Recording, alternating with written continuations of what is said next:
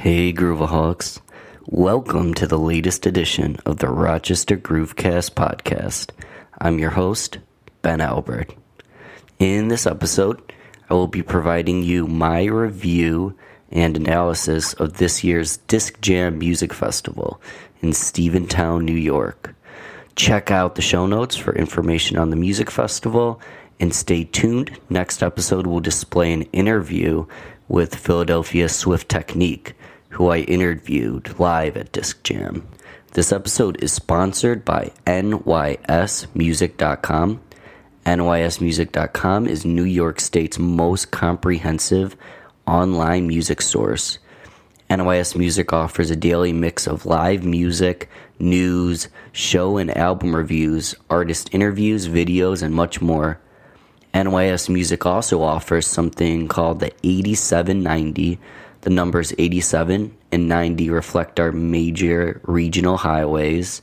8790 highlights highly developed regional bands with unbound potential for mainstream success. So head over to nysmusic.com and check out 8790 in addition to music reviews, news, interviews, and event updates throughout New York State and the surrounding areas. Now, let's get on with the review. Wow. Where do I begin? Disc Jam Music Festival was just genuinely really special.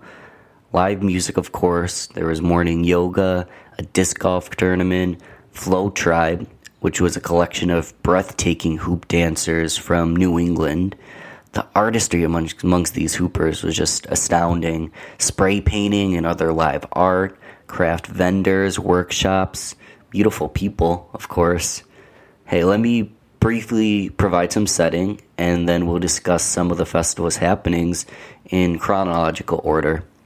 It's the 7th annual Disc Jam Music Festival in Stephentown, New York, which is just about 45 minutes from Albany, and it was about 4 hours from Rochester, New York, which wasn't awful, and not very far from many other surrounding cities. The great location encouraged thousands of attendees.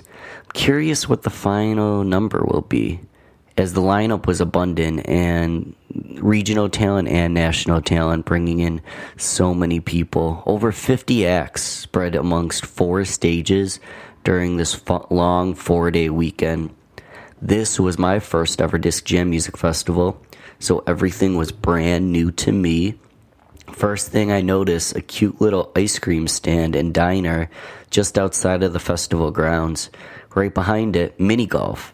Then I realized, wait, this a large section of the festival grounds is a golf driving range. That makes sense. The grounds were just maintained incredibly beautiful. Only found one golf ball, which I did keep as a souvenir. Thursday, June 8th, marked the beginning of Disc Jam, and the lady of the evening was Haley Jane of Haley Jane and the Primates, and also Yes Darling. Haley Jane would go on to sit in with a countless number of acts that the weekend of Disc Jam, and Thursday was a definite indication of her large presence at the festival. She was called up for all 3 of Thursday's main headliners, Strange Machines, Roots of Creation, and lastly, Le Special. I was particularly impressed with Roots of Creation out of New Hampshire. Reggae at the roots, Roots of Creation crossed through genres of hip-hop, rock and roll, techno, and pop. They are definitely a reggae group to keep your eyes on for the near future. Le Special ended the main stage sets with some seriously impressive jam, funk, and rock. I was pretty exhausted and called it a night afterwards, but out in the wood stage, the silent disco went all night long. And we wake up and we move on to Friday. I wake up to the sounds of the Grateful Dead. I always joke, a festival isn't a festival without a Dead set, is it? Apparently, Stephentown agrees, because Barely Dead opened up the day on Friday, Saturday, and Sunday. Friday provided a long list of incredible sets. Let me just acknowledge a few.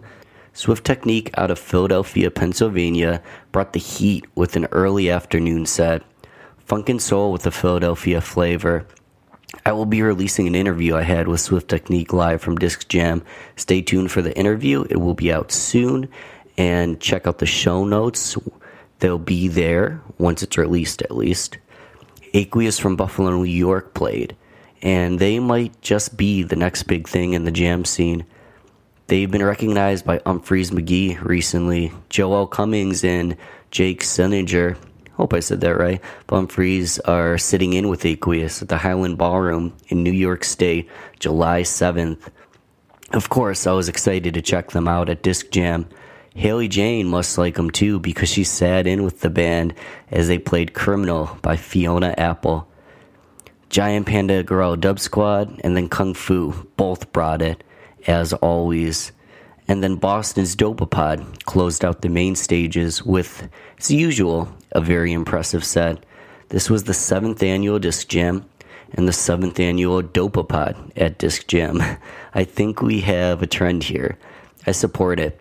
Singer-songwriter, Dopapod singer-songwriter Rob Komka is actually from here in Rochester, East Rochester, New York. So, of course, I support the local bands. So, Dopapod left the audience with tons of energy, which was a perfect transition into the Motet of Denver, Colorado. As a big funk aficionado, I was exuberant to see Motet for the first time, and they kept the late night audience moving for 2 hours straight. It was officially time to relax after Motet. Fittingly, Holly Bowling of San Francisco ended the night with Grateful Dead, Fish, and other covers in a classical style on grand piano. It was beautiful, to say the least. Oh, and again, for the real night owls, a silent disco followed in the woods. Being as brief as possible, but am still only on Saturday, clearly Disc Jam was abundant with incredible music. Saturday morning, after another Barely Dead set, I was pumped to check out Wild Adriatic out of upstate New York. Their bluesy rock and roll melodies and soulful vocals charmed us listeners as the sun began to beam down on a toasty Saturday. Plenty of great musicians followed. Agent Lockhart, Consider the Source, Ghost Note, Mr. F, Electric Beethoven, Spiritual Res, Talk. Then Manic Focus was the first EDM producer to rock the main stage. And not being a big EDM fan, I was a little hesitant, but then pleasantly surprised. The mashup of tunes coupled with a live drummer kept the energy high and the audience dancing, which segued into the danciest set of the evening. 2 hours of Brooklyn, New York's Turquoise. This 9-piece power funk band only got bigger as members of Snarky Puppy joined in, creating one large, damn funky powerhouse. The entire field was populated and dancing like there was no tomorrow. They even played a surprise encore. It had to have been 5 to 10 minutes after their last song. Turquoise came out and played one more. And Disc Jam had more movement in store. Electronic producer Break Science played next. And this show, he was accompanied by 5 of the members of Lettuce. This was just incredible. I'm not sure what to tell you there. Break Science laid down the basic grooves, and the live band filled in every little detail for a full, powerful, live electronic sound. Man, it was funky, and it was officially time to relax. So the audience was primarily sitting down for Consider the Source at 2 a.m. for their second set. The band sat down themselves and incorporated acoustic instruments, a theremin, and put on a very relaxing, sort of calming, very different than their usual style, late night set. I love Consider the Source, and I've seen them a handful of times, but I'd never seen them play on acoustic instruments and play in this unique style. The audience, me included, of course, was mesmerized, rightfully so, as this was a very intimate and spiritual experience between the band and the Disc Jam fan. And then we've made it to Sunday, and another opening set of Barely Dead. Oh my gosh, it was a scorcher. I maybe should get this sunburn checked out. This Academy Funk All-Stars had me scratching my head in amazement.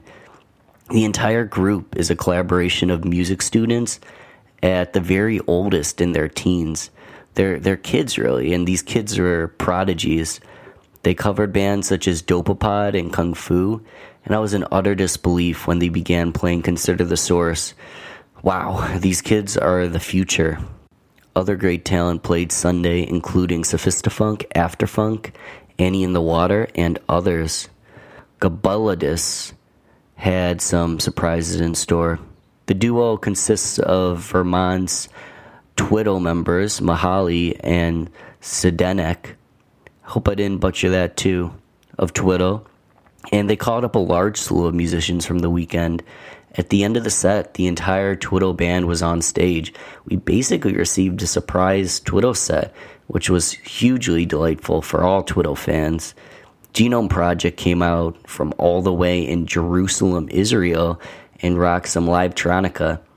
And then Pink Talking Fish fused together the music of Pink Floyd, the Talking Heads, and Fish. I had to take off around this time, so I personally missed out on Yes Darling, who closed the festival out. Yes Darling is Haley Jane of Haley Jane and the Primates and Ryan Monoblue.